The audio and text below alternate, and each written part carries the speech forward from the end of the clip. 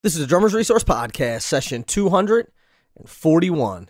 And the quote of the day is, "It's always the small pieces of the puzzle that make up the big picture." You're listening to the Drummers Resource Podcast, home of in-depth interviews with the world's greatest drummers, music industry professionals, and thought leaders. Inspiration, education, and motivation for drumming and beyond, and beyond, and beyond. What's going on, everybody? Nick Ruffini here with another session of the Drummers Resource Podcast, and this session is going to be a recap of the top 10 interviews that I did in 2016.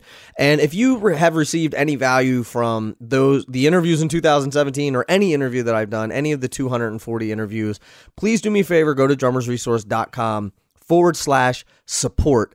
And that is a way for you to contribute to the podcast on a monthly basis, whether it be $1 a month, $2 a month, $3 a month, $10 a month, as much as you would like. And every bit helps. So if it's $1, that helps. If it's $2, that helps. If it's $3, that helps. And also, there are some great prizes and some great perks that go along with that as well. So check it out at drummersresource.com/support.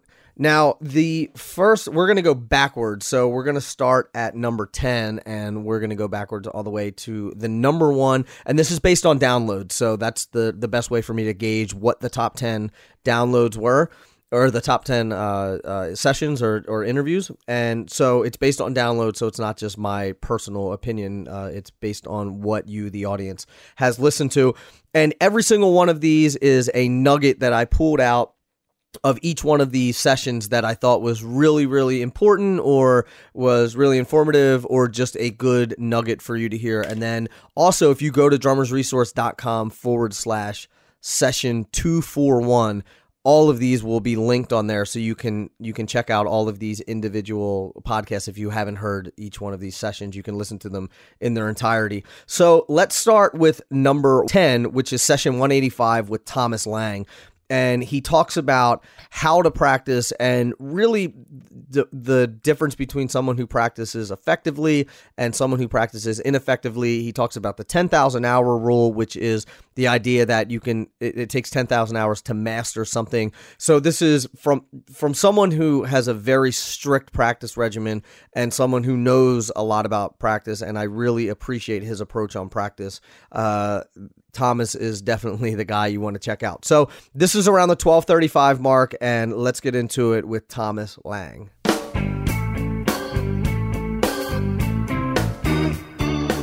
I was very lucky that my first teacher, and I started at a very young age. I started at around 5. Actually, it was 4. Just before I turned 5, I started. My first teacher taught me how to practice before he taught me how to play. Before he did any actual technical lessons with me or anything, he sort of drilled me and instructed me very thoroughly on what it means to practice, what the practice rules are, how you learn to focus and concentrate for long periods of time, why we practice, how to set goals, how to achieve goals, and so on and so forth. So he taught me a method of practicing on day one. And for the first 7 or 8 weeks of my lessons with him, when I was a very young boy, he taught me about methodical approach, about making plans, about sticking to the plan, about goal setting, etc. And that really made a huge difference in my practicing routine, in my practicing life. And it very much affected my efficiency, not only in my practice life, but also in my playing and working career. And I'm still very grateful to his teaching and instructions at the time. It made a huge difference in my life overall. And I think it saved me at least 50% of practice time compared to other musicians. And I've shared rehearsal rooms with other musicians many times for months or even years. And I know how other people practice, not only drummers, but also other musicians. And I can see how, their approach to practicing lacks in efficiency is really not very methodical, is often very random and confused, and they stumble upon things by coincidence usually, or by luck, and rather than actually plan ahead and have a really methodical approach to practicing. So that's my background on that, you know. So can we unpack that a little bit? Because I'd love to hear sort of how people practice incorrectly or inefficiently versus the way that you practice, and like maybe a specific example of something that people can take away and bring into their practice room. Okay. Well,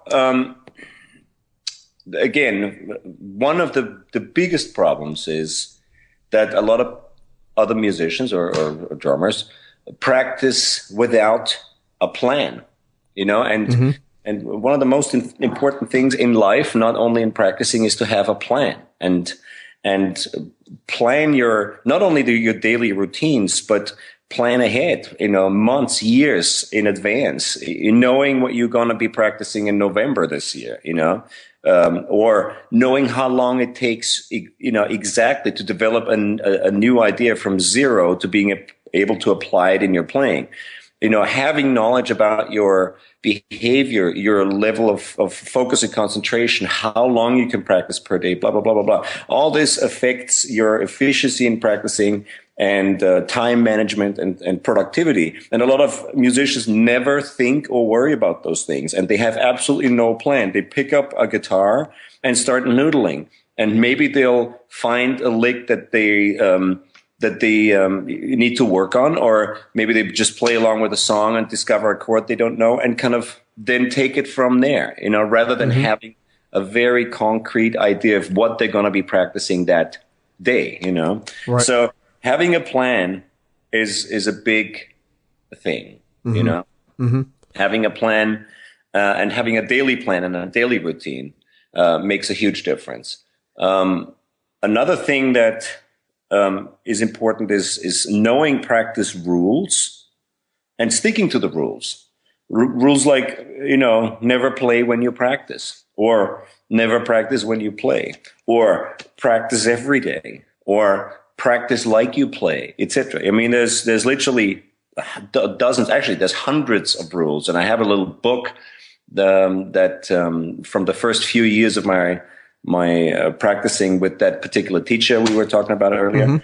And it's full of these very short, very concise and important little practice rules. Right.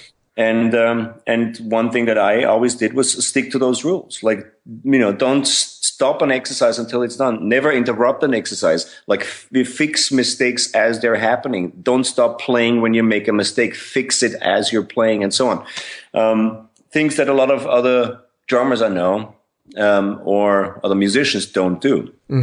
And you can, again, improve productivity and efficiency in your practice if you stick to those rules. For example, rule number 1, never play when you practice is probably the most important rule. This means that you have to dedicate separate time for playing, for being creative, for experimenting, and so on. But when you're practicing, it's usually, or it's always, working on something you need to improve, working on something new, refining things, tweaking things, learning new stuff. And when you're practicing, there is no time for playing. This is not something where there is sort of room to experiment. Practice means really hardcore, frustrating, tedious, repetitive exercise, and it shall not be mixed with playing. A lot of people, practicing is a very frustrating thing. There is never a feeling of success, even if you've worked on something for a few months and you finally kind of achieve a higher command of playing in that particular area of your playing, or you finally master this one particular exercise. You've been chewing on that thing for so long that it's really not like this wow feeling of frenzy and achievement, even after a month of working on something.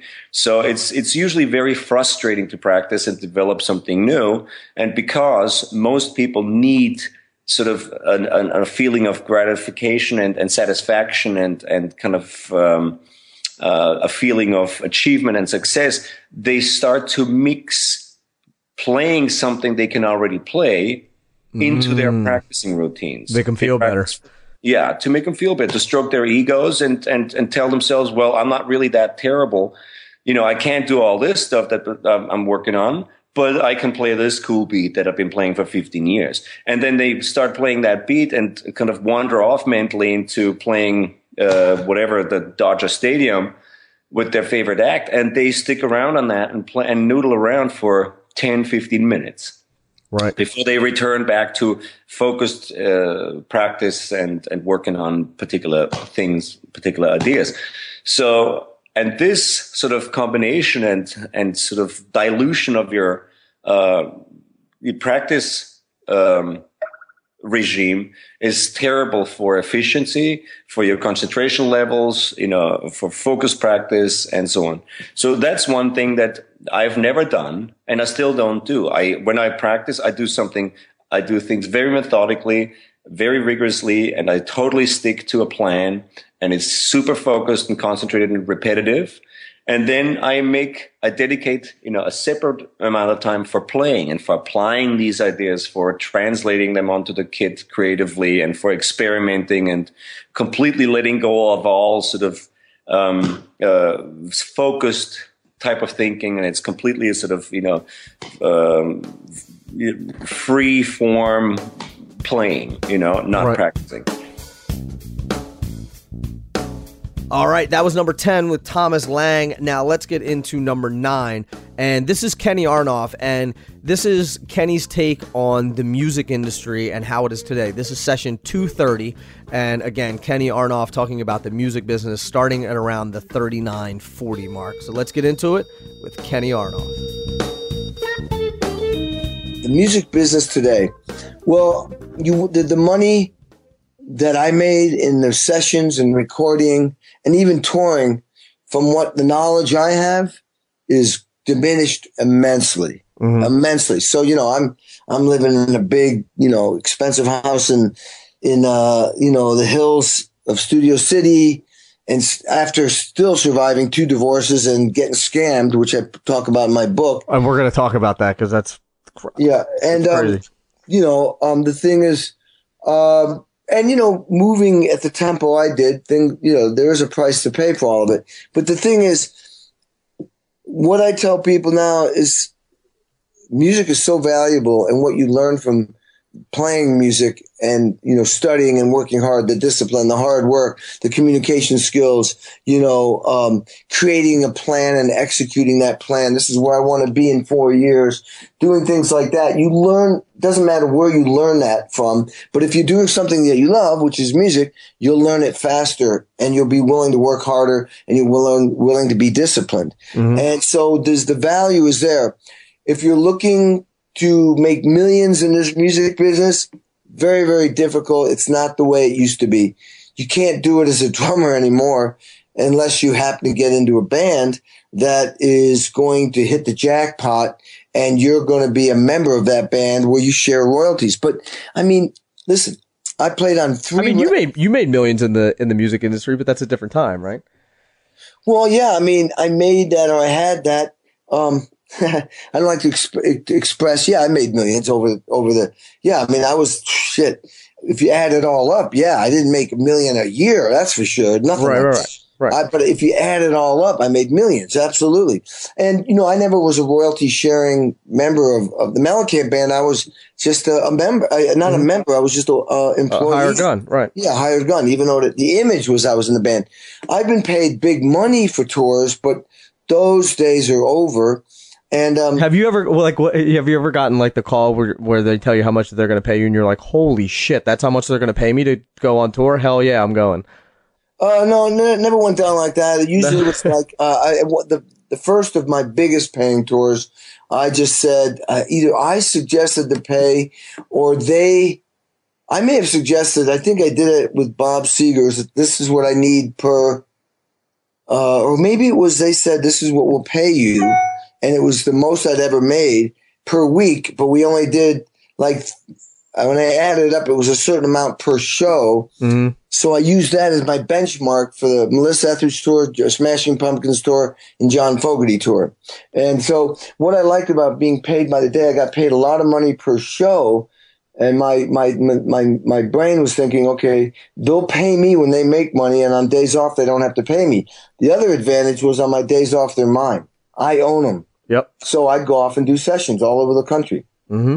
And that worked great for me. Mm-hmm. So that's why when people suggest to me, well, we're going to pay you half day rate when you fly, I'm like, Kenny Aronoff works 7 days a week. So if I'm flying, I can't be doing a session. Right. I said, if I don't get any work, I'll go for that. But if I get work, you're paying me what I'm missing. Mm-hmm. And that's usually the case. I'm working every day. Yeah, that's the way to do it. And the reason why I sort of went down the money road a little bit is because there's some taboo. Like if this was a business podcast, right? You could, like, everybody openly talks about money, but there's something about the music business and the money side of it, and they're sort of like people not necessarily want to talk about it and divulge it because it's personal income versus like how much a company made, but it's almost like you're bad if you make money or you are trying to make more money for your thing. And it's like, this is my career. This is my job. I know. It's like the band that was really cool until they made it big and then everyone hates them. Like, what the fuck? Yeah, that's what they were trying to do. What the fuck is that? You go fucking then play in dirty, sweaty clubs your whole life until you're fucking 90 just to entertain some people and not make any money. Yeah, that happened. I mean, I remember like Green Day, like, okay, I'm not going to go on stadiums and play and make tons of money just so I can be cool. What are they thinking? People are so stupid sometimes. That happened to the guys with Green Day. Like, they couldn't even go back to their town. I know. I heard that when Muse made it big in England, everyone was like, oh, man, they sold out. Oh, really? Sold out? How'd they sell out? Yeah, they're doing what they've been trying. That's what they want to do. Well, how about this? You guys like Muse. Why can't anybody else? That's what I don't understand. Why can't anybody else? You mean, wouldn't you think that other people would like the same band? Right. You like? It doesn't make sense. It doesn't make sense to me either. All right, now on to number 8, and this is Kenny Washington. And Kenny talks about the importance of learning slow and the importance of consistent practice. And he tells a really cool story about going upstate to play a gig with an elder statesman who I think was in his 80s, and just a really good story about practice and how it's so important, why it's so important, and just a really great story. And I'm glad to include this as number 8. This is session 204 with Kenny Washington. This is around the 44:15 mark of session 204. Enjoy. First of all, I tell them practice slow, because these kids are out here nowadays with cell phones and everything is fast. I seen guys, man, I seen some of my students, they'll run through something, they just hack through it, man. That's what I call it, hacking away, man. They hack away at a piece. You learn it at 40 beats a minute, and then you jump it to 90 and 120, and then you're done.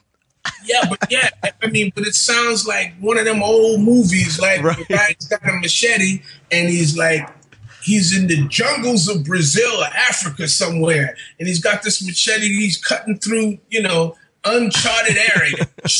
That's where they're playing these drum pieces, man. They're hacking away at it, man. It sounds terrible. And I tell them, wait a minute, man, slow it down, slow it down. Or I tell them just do one bar, and they'll run through it. I said, no, man, slow it down. And they'll slow it down. I said, that's not good enough, man. Slow it down. And then they still don't do it. I said, okay, man, put the sticks down on the drum. Take a deep breath. And then take a deep breath and say, okay, now let's do this slow. And they'll play the one bar and they play it correct. I said, bingo. Mm-hmm. Now you're cooking with gas. Now we have liftoff. Right. See, the whole thing is, why do we do that? It's because of, everything is fast nowadays. That's what it is. You think? Or is it ego? Huh? No, it's not ego. No, some of these guys, they haven't gotten to the point yet and had that kind of ego. They don't play that good. They're trying to learn, but they just don't know, man. You know, they get on it. You see these kids, man, the way they're texting a mile a minute, man. Everything is fast, man. Their brains is, going a mile a minute. And see, so they're going to practice the same way, or so-called practice the same way. They just run through stuff and it sounds terrible without paying attention, details. So, like I always, practicing. For me, I try to practice every day. I mean, I'm up like early in the morning. Well, actually, like I got that from Hank Jones. Hank Jones was one of the greatest pianists of all time. He was on literally hundreds and hundreds of records. He was the on-call studio guy in the 50s, along with great bass player by the name of Milt Hinton and the great drummer O.C. Johnson.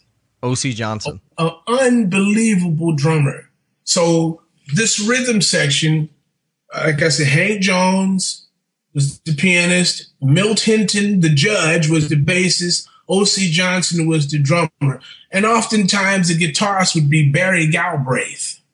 These guys made hundreds of records. They were doing 2 and 3 and 4 recording sessions per day. It's insane. And working that night. Those guys never made a bad record in their life. I'm telling you, man. But anyway, so Hank Jones unfortunately died a few years ago. But he called me to make a gig with him, and he lived upstate New York. He lived up there. He lived up past Cooperstown, where the Baseball Hall of Fame is. He lived up there. Yeah, I was just there. I guess near up there somewhere where I think Jack DeJohnette and some of the guys live. And he lived up there at that time, and so he had this gig. So he called me and he called great bassist George Mraz. So then. It takes a while to get to his house, man. It's a long way to get up there. Yeah. So the gig was like in the early afternoon. So then Hank he said, well, look, why don't you all come up the day before? I have plenty of room here. You can stay at my house that night. My wife will cook dinner. I got a big enough house. Everybody has their own room. Then the next morning, we'll eat and then we'll go and make the arc. So then I said, okay. So we drove up to Hank's house, so we got there and, late afternoon, early evening. His lovely wife cooked dinner and everything. And so then about 10 o'clock, we all hit the hay. So now I always wake up early. I've always, awakened earlier than everybody else. And so I'm up at 6:30 and I'm up 6:30. And the first thing, so I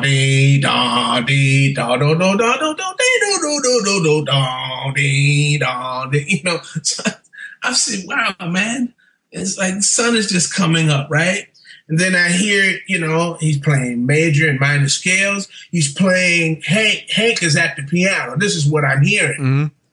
Mm-hmm. And that's in the living room. He's playing he would play a C major scale, and he would play a C, and he would hold it for 4 beats, and then play the D, And so then I went out, I took a shower and went out, and his wife was cooking breakfast, and I said, oh, good morning, Mr. Jones. Good morning, Mr. Washington. How are you? How you feeling? I said, I'm fine, man.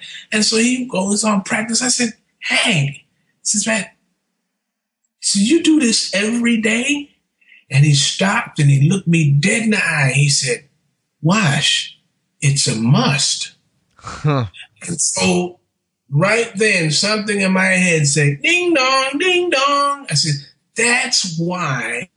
Now at this point, he had to have been, I don't know, he must have been in his 70s then. I said, that's why he still sounds good. Mm-hmm. That's why he still has that touch. That's why he's still playing his ass off. So I said, maybe if you start now if you make it to his age, you'll still be able to play. You'll still have the sound. And from that point on, every morning I'm up because I'm already up, man. And I mean, and that's my favorite time to be up is early in the morning. So I'm up there practicing, man, you know, and practicing slow. That makes the difference, man, to practice slow. And I always tell my students to practice bar by bar. Number 7 is Dave DiCenzo, and this interview was great. I really enjoyed this, and this particular snippet, it's actually a pretty long snippet. It's about 8 minutes long, but this is Dave talking about the concept of how most songs essentially contain the same variation, or they all contain the clave in one shape, way, or form or another. So it's either the 2-3 or the 3-2 or the son clave or the rumba clave. And Dave has a great way of explaining it. He gives some examples and things like that. So a really, really great piece of information here from Dave. This is session 167, and this happens around the 36-minute and 35-second mark. Here we go.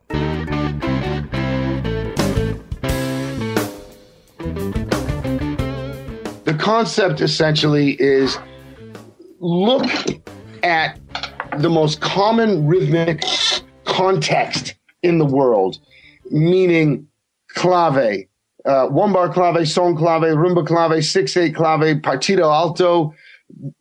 In my research as a student, as a songwriter, as a player, especially as a sideman, I started hearing, you know, you're a sideman. You go into a session and you want to get to the bottom of things really fast, right? Because time is, money, and you want to get to the bottom of each song really fast and pump it out and, have people say, yeah, awesome. That was great and fast. Great. We'll hire you again. And so in an effort to be successful at doing that, I'm trying to listen to a song and as quickly as possible sort of decode the rhythmic content, the rhythmic formulas, if you will, of the song, and have that help me get to the bottom of it very quickly.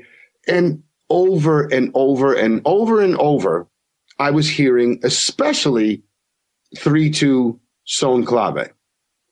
Over and over and over. And I'm hearing it in, more and more, I'm recognizing it in the songs. And, this is like, 20 years ago. Sure. I'm recognizing it in the music that I listen to. I'm hearing one bar clave and I'm, at one point I said to myself, okay, so one bar clave, let's take that rhythm, for example. One bar clave is the most common rhythm in the world, in my estimation. Certainly in the Western world, you hear it everywhere. One bar clave. And at one point, I decided to permutate that rhythm. And you're saying either way, like 2/3 or 3/2. Yes, okay. But more common, you'd hear 3/2. Okay. You definitely more commonly hear 3/2, but yes, you commonly hear 2/3 as well. You also hear rumba. But you more commonly hear son, but you definitely hear rumba and, so much of the 6/8 stuff that you hear. Should we clap the difference between rumba and son so people know? Yeah, so son clave. Here's one bar clave. 3, 4, 1, up, and 3, up, and 1, up. There's your one bar clave. Okay, son clave right here. 1, up, and 4, and that's 3/2. 1, 2, 3, 1, 2. Rumba. 1, up, and 4 again. 1, up. So there's 1, 2, 3, 1, 2. Okay, and then you could turn both of those rhythms around and start them with the 2 parts. So you got 3 and a 4 again. A son. Up and rumba. 1.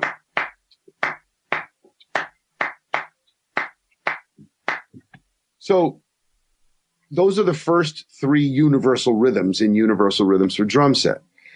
And the reason I isolate these figures is because I was hearing them everywhere. Mm-hmm. And I was using these rhythms, like I just said earlier in the conversation. You know, I would often literally just write 3/2 song clave. Then I didn't have to write the groove because I knew exactly what that meant. Right. You know. Right. And so it dawned on me that I should be able to interpret these figures in all conceivable ways. You know, at least conceivable by me. Mm-hmm. Right. You know, and in doing so, I should displace these figures. I should permutate them so I know how to play around these figures. I don't want to, limit myself to being able to only play these figures. I need to be able to play around these figures. I need to be able to play with these figures because everybody's playing them. No, these are not just drummers playing these figures. People, everybody's playing them. People are singing them. Bob Marley's singing it when he goes, 1, 2, 3, 4. So much trouble in the, right? You hear that clock. So much trouble in the world. And then the band goes,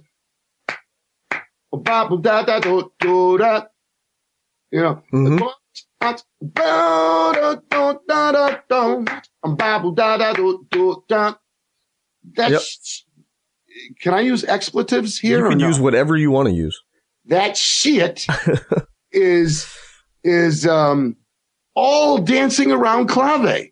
Right. Why clave? Because, it came up from Africa. Mm-hmm. Like these are the rhythms that were born in Africa and that all the music in Africa was based around. And it migrates its way up to North America and obviously, the islands before that. Mm-hmm. Man, I remember when finding out that New Orleans music was based on the clave.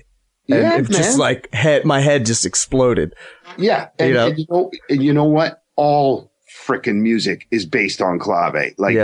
You turn current pop radio on today and you hear 1-bar clave. You've been hearing 1-bar clave, forever. Whether you call it that, whether you recognize it as that, your ears recognize that rhythm. And someone who is, rhythmically literate knows, that's 1-bar clave. Mm-hmm.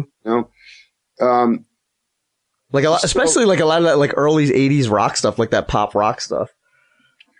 I'm thinking of what tune am I thinking of? Well, whatever. There are thousands. Yeah. Thousands, Nick. In the book, I cite like Chameleon, for example. Mm-hmm.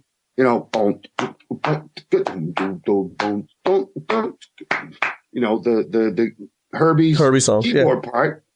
The whole rhythm section, Harvey's going boom, got, boom, got, boom, got.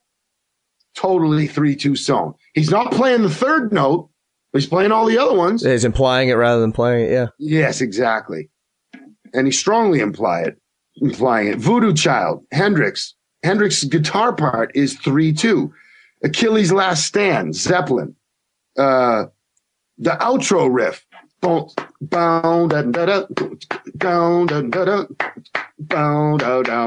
Totally song clave, right? Totally. So Much Trouble in the World, Bob Marley. I just sang that one. Black Cow by Steely Dan. Listen.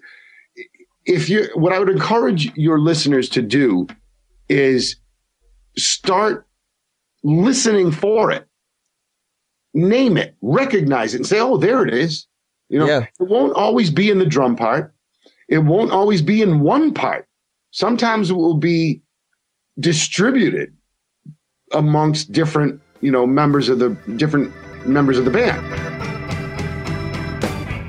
All right, that was number 7 with Dave DiCenzo. Now we're on to number 6 with Thomas Pridgen, and this is session 148.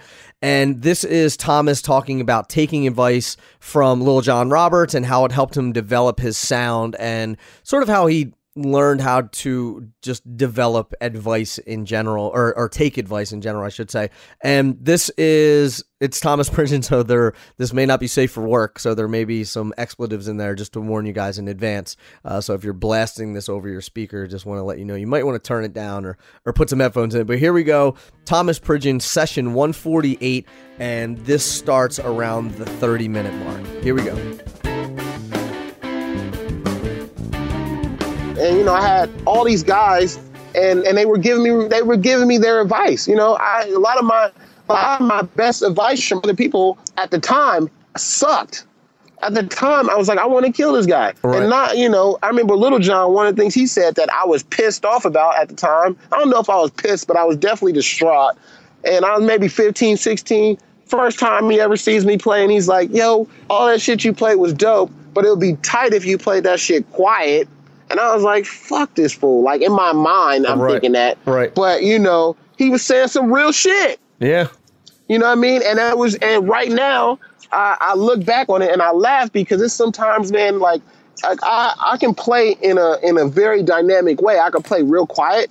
I can play real loud as fuck. You know what I mean? So it created a sense of dynamics that I don't see in a lot of drummers right now. Mm-hmm. I see people play loud, and I see people play loud, and I see people play and they just don't make the drum sound good. Right. Like, when you see, like, Abe Laboriel or, Deshaun Pelton or Jeff Beccaro or Vinny Colaiuta and Dave Weckl, you like them a lot more playing all that shit when the drums sound better. Sure. And they drums sound good. They know how to tune the drums and they know how to hit the drums. And so like all this stuff that, it's all helped me. It's all shaped me. You know what I mean? It's like stuff that at times I hated it, but I look back and I respect it. And I feel like now we're at a place where it's different now. It's different now because if you say you don't like a drummer, then you're hating. Before we get into the top 5, I want to thank our sponsors quickly. One, DW Drums, and they have been a great sponsor of this podcast for a very long time. They've been with us since 2015, and I love DW not only because they're a great family, they make great drums, and they are fostering all of these drumming initiatives all over the world, much like this podcast and other great initiatives. Be sure to thank them and be sure to check them out at dwdrums.com. Also, I want to talk about my favorite drum shop, and that is Drums Etc. in Lancaster, Pennsylvania.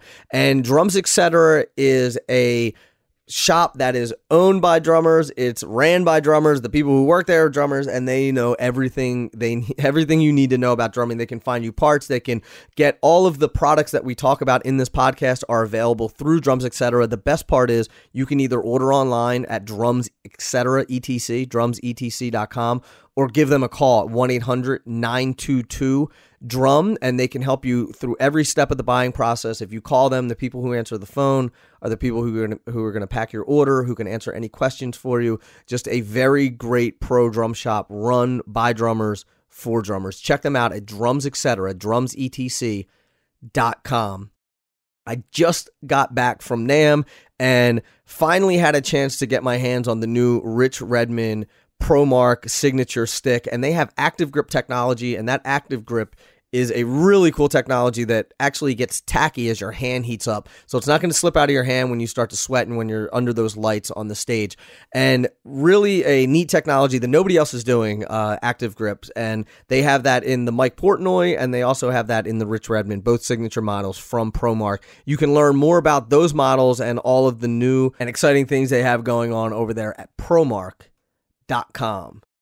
Now let's get into number 5. Number 5 is my man Clarence Penn. This is session 222, and he talks about self-awareness of who you are as a player, which I think is really important. We talk about how, for me, I realized that I was a pocket player, and he gives a great example of Ricky Lawson, how he switched into the pop world, and just the self-awareness of realizing that you're this guy or that guy is something that I think is extremely important and an extremely valuable lesson from a great player. Again, this is session 222. with Clarence Penn, and it starts around the 58:30 mark. Here we go. Ricky Lawson, who I think, I'm from Detroit. Right. I don't know if they know who Ricky Lawson was, but Ricky had Well, they should. all of the top, Michael Jackson, Lionel Richie. I mean, I know Ricky was making obscene amounts of money. Right. And not to say that that's the most important thing, but it is important to be able to take care of your family and have a certain, certain lifestyle that's comfortable for you. Right. And Ricky was not Mr. Chop flying around the drum set or whatever, but his phone rang all the time because he figured at one point, man, I'm a pocket guy. This is what I do, and this is what I'm gonna do. And I'm gonna do it and I'm gonna do it really well. I mean, I saw Ricky play in 1985 with the Yellow Jackets. He was still with the Yellow Jackets then. This is before he said, "I'm gonna make the jump over to the pop world." Mm-hmm. And he had some chops. He was playing some stuff. I was like, whoa. But then when he got to the pop world, there was no room for that. Mm-hmm. And he understood what the music needed, and because he did that, man, he worked all the time. I mean, I don't know if there was ever a day that he didn't have a amazing tour or a gig. So you don't necessarily have to feel bad once you understand what type of player you are. When you do understand the type of player you are, then you work on that. Work on that, but just don't be that type of player because you're settling just because you're too lazy to, I don't want to work on chops because it's boring or whatever. Right. I mean, there's work that we have to do that just goes along with being in the brotherhood of drummers, or any musician, but we're talking about drummers, so we do work on our paradiddles, work on all our rudiments and all that kind of stuff. Mm-hmm. But then at the end of the day, the thing that makes that where you feel at home, if it's playing pocket, then that's great. All right, number 4 is with my man Mike Johnston, and this is session 154, and Mike talks about being able to make a career in music and not having to live in Philadelphia or Los Angeles or Miami or anywhere. So it's sort of the idea that, it is the idea that you can make a career in music and you don't have to be in a major city to do so, depending on what you want to do with your career. So some really great insight from Mike, who runs Mike'sLessons.com from Sacramento, California. But we talk about it in this, that he could be in Hawaii or anywhere in the world. It doesn't really matter because of the advent of the internet and the power behind that. So again, session 154 with Mike Johnston, and this starts at the 27:45 mark. Let's get into it. But the most important thing is also what Nick said earlier, which is you don't need to move to Nashville to do this. You don't need to move to LA. You don't need to be in New York. Nick, where do you live, by the way? Are you in Philly? I'm in New York. Oh, you are in New York. Such a bad example. I'm in Hoboken, so I'm in. I don't know. Okay. I don't know how familiar you are. But you're with podcasting this. Out of Hoboken. You're not. You're not there specifically to become a touring drummer or to get a deal. It just so happens that I'm here. I met a girl who lived up here, and I moved up here. So my career. Ever since I moved up here, I ran out of Philly. So I toured out of Philly and did everything out of there. So, and Philly's not like a huge music scene. It used to be 30 years ago, but I was, I was 4. So, I wasn't really. And it's always had a massive R&B scene, but but I think I always looked at the band Slipknot as my example of dude, they got a record deal out of Iowa. It's you can do it anywhere. So right. The most important thing right now is the fact that we're all connected through the internet. We're all connected through social media. So it doesn't really matter. No one's ever asked me hey, I watched your online lesson today. Where was that filmed? No one's ever asked that. They would just. Mm-hmm. So it's and my wife and I have literally talked about, hey, since all we have to do is move our backdrop with us, my symbols mounted on the wall. Couldn't we do this from Hawaii? Why do we have to live anywhere? We could be anywhere because all of our students are virtual. They don't know where I am. So So we're in a very good time where you don't have to live in a specific city to make it. If you want to be a gigging musician, you obviously need to live in a town that has an active music scene. That definitely helps. But the more active the scene is, the more competitive that scene is. So the most active scene in the world is New York, is Manhattan. But you also are dealing with Keith Carlock and Mark Juliana and JP Bouvet that want your gigs. So you better bring the heat. Yeah. So. All right, we're getting down there. This is number 3 with David Garibaldi. And a quick note about David Garibaldi: he was in quite a horrific accident when they were playing at a gig in Oakland at Yoshi's. And he is okay. I've spoken with him, emailed back and forth. He is recovering, and he and the bass player from Tower of Power, Mark, were both hit by a train, an Amtrak train. A very scary situation. They're both going to recover, thankfully. But just keep those guys in your thoughts as you're listening to this and as you're going throughout your day. And David has been such a great dude for being on the podcast, and he and I have kept in touch since. And I'm very relieved to know that he's going to make a recovery. So here is some great information from Dave, and this is talking about developing your own sound, which David has done as being one of those founding guys and one of the seminal players in that whole Oakland funk scene.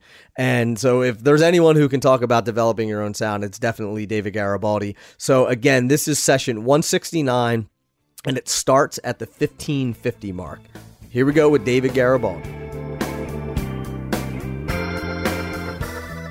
I think you have to be yourself. I mean, always. I mean, I always wanted to be myself. I didn't want to copy anybody else, although that's what you have to do when you're learning language. And, drumming and music, you can look at musical styles as, language or dialects of language, right? And so to be conversational, you have to do it a lot. You have to experiment. You have to use the vocabulary. And so just like people's individual use of language, the language that they speak, they adapt, or I should say, develop an individual use of language, colorful language, the way that people use words and things by using it, by interaction with people. It's the same thing with music. Your interaction with other musicians develops your ability to be conversant. And so your ability to be conversant sort of shapes your personality. So, your expression of yourself, your musical ideas, it's the same as language. When you discuss things and you have ideas about things, you have opinions about things, use your language to express that.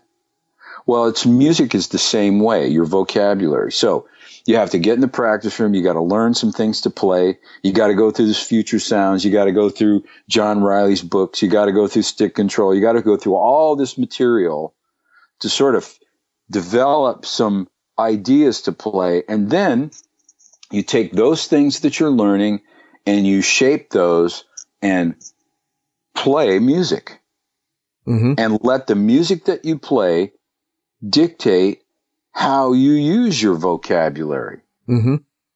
So all the stuff that you're learning is just the vehicle to get you exactly where you need to go. Exactly. So everyone has a unique way that they view their life, a unique way that they view the music, a unique way that they view the things that they do, a unique way that they view their interactions with others. Everyone has that. And so what that takes is you kind of like dropping all of the influences that you have and say, okay, what am I about? What am I going to do here? Right. And then begin. It sounds simple. Well, but it's not. It's a project. Right. It's a life path, and being yourself musically is very difficult because people get scared, There's work considerations. There's all these other things, Well, it's art. It's nothing more, nothing less. If you have I've had the good fortune to make a living playing music all my adult life. Right. I've made money playing music, but I was never scared to do it. I was never afraid to do it. I knew that I was going to be okay. I just knew it. I wasn't afraid. I stepped out there, and every decision that I've made in my life was to support my vision for myself. My family understands it. I have a great family life. You know, and I just stay on this path that I'm on. All right, number 2 is with my man, Steve Gadd. This is session 203, and Steve talks about serving the song and his approach, whether he's, you know, working with an artist on tour or he's working in the studio.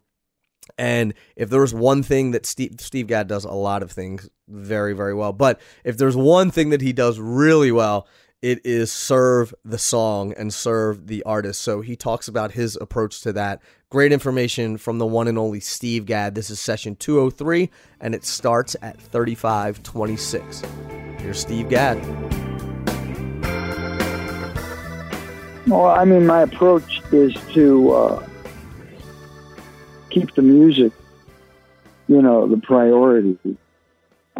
And it's for me, it's important to not talk about anything until I've heard either the artist play the song, sing it while he plays guitar or piano, or plays a demo of it.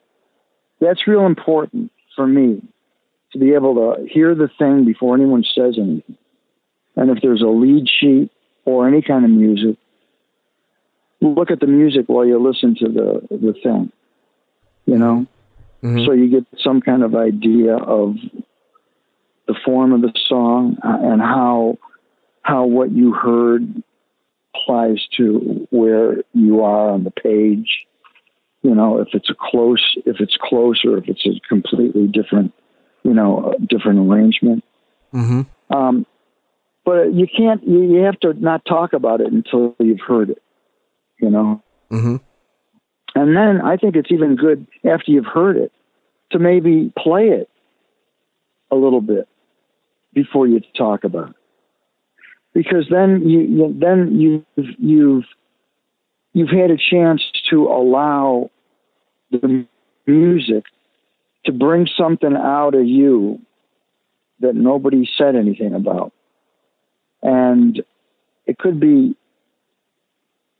what they're looking for, but something that they couldn't put into words. So, do you know what I mean? Mm-hmm.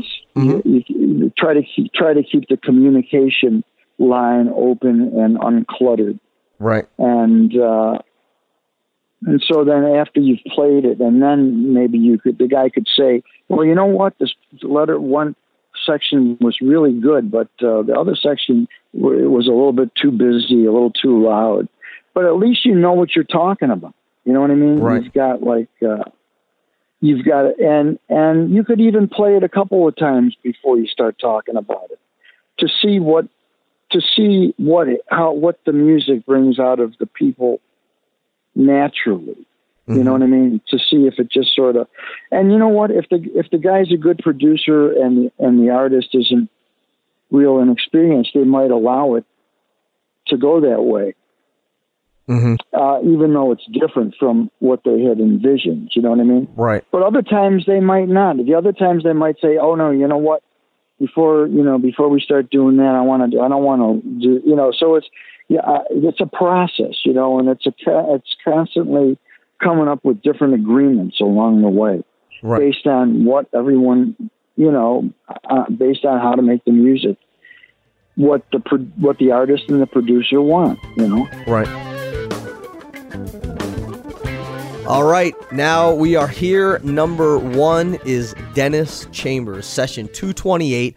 And Dennis talks about using everyone as an influence and then taking all of those influences and creating your own thing out of that. So it's the idea of not copying people verbatim, but using them as inspiration, using them as an influence to craft your sound, and Dennis Chambers has definitely personified that. And again, session 228, the one and only Dennis Chambers, and this starts at 33:53. Enjoy. Well, you know, I mean, you know, I like, let me see, I love Tony Williams' ride. Well, I love everything about Tony Williams. The ride, the whole concept of the 4 and the 4 and the hi-hat, the snare drum, where he plays the beats, how he feathers the bass drum. Then you got Billy Cobham, you know, the power, the speed, the rawness, the flash, you know. I mean, just coming at you, just taking your head off with the drums. I love that.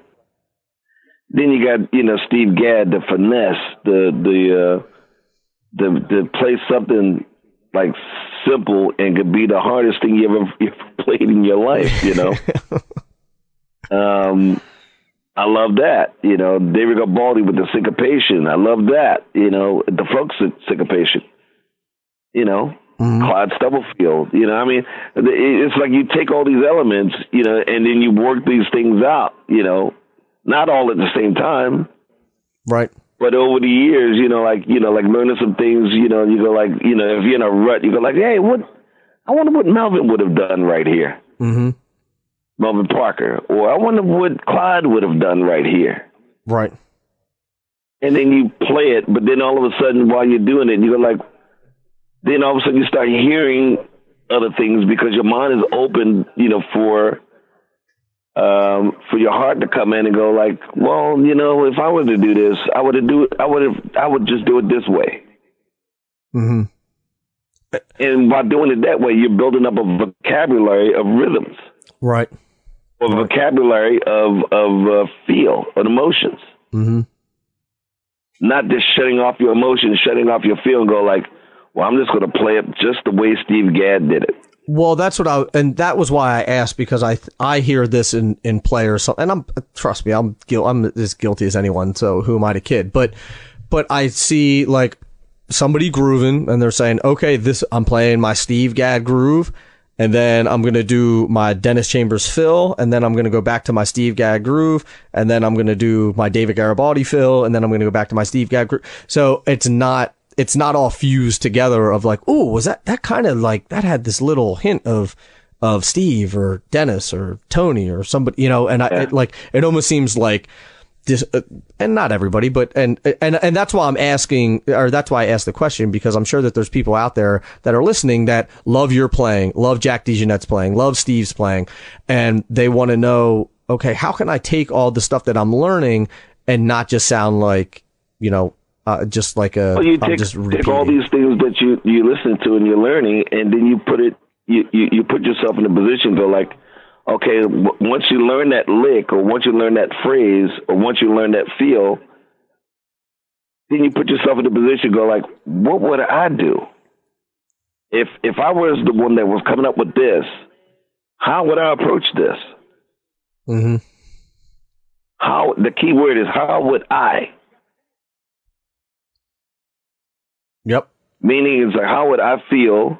How would I do? How do I hear? And that's the beginning of developing it.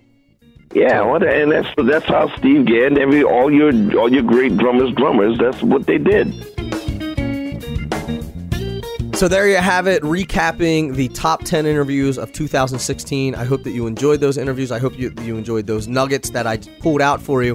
And if you want to listen to any of those in their entirety, you can just go to drummersresource.com/session 241, and it has the entire list there, or you can just listen to it on iTunes, Stitcher, you know, anywhere on the website. If you want to, you can download them, you can take them on the go, all of that stuff. And again, I ask that if you get value from this podcast, please do me a favor and please pledge your support at drummersresource.com/support. And again, support starts at $1 a month.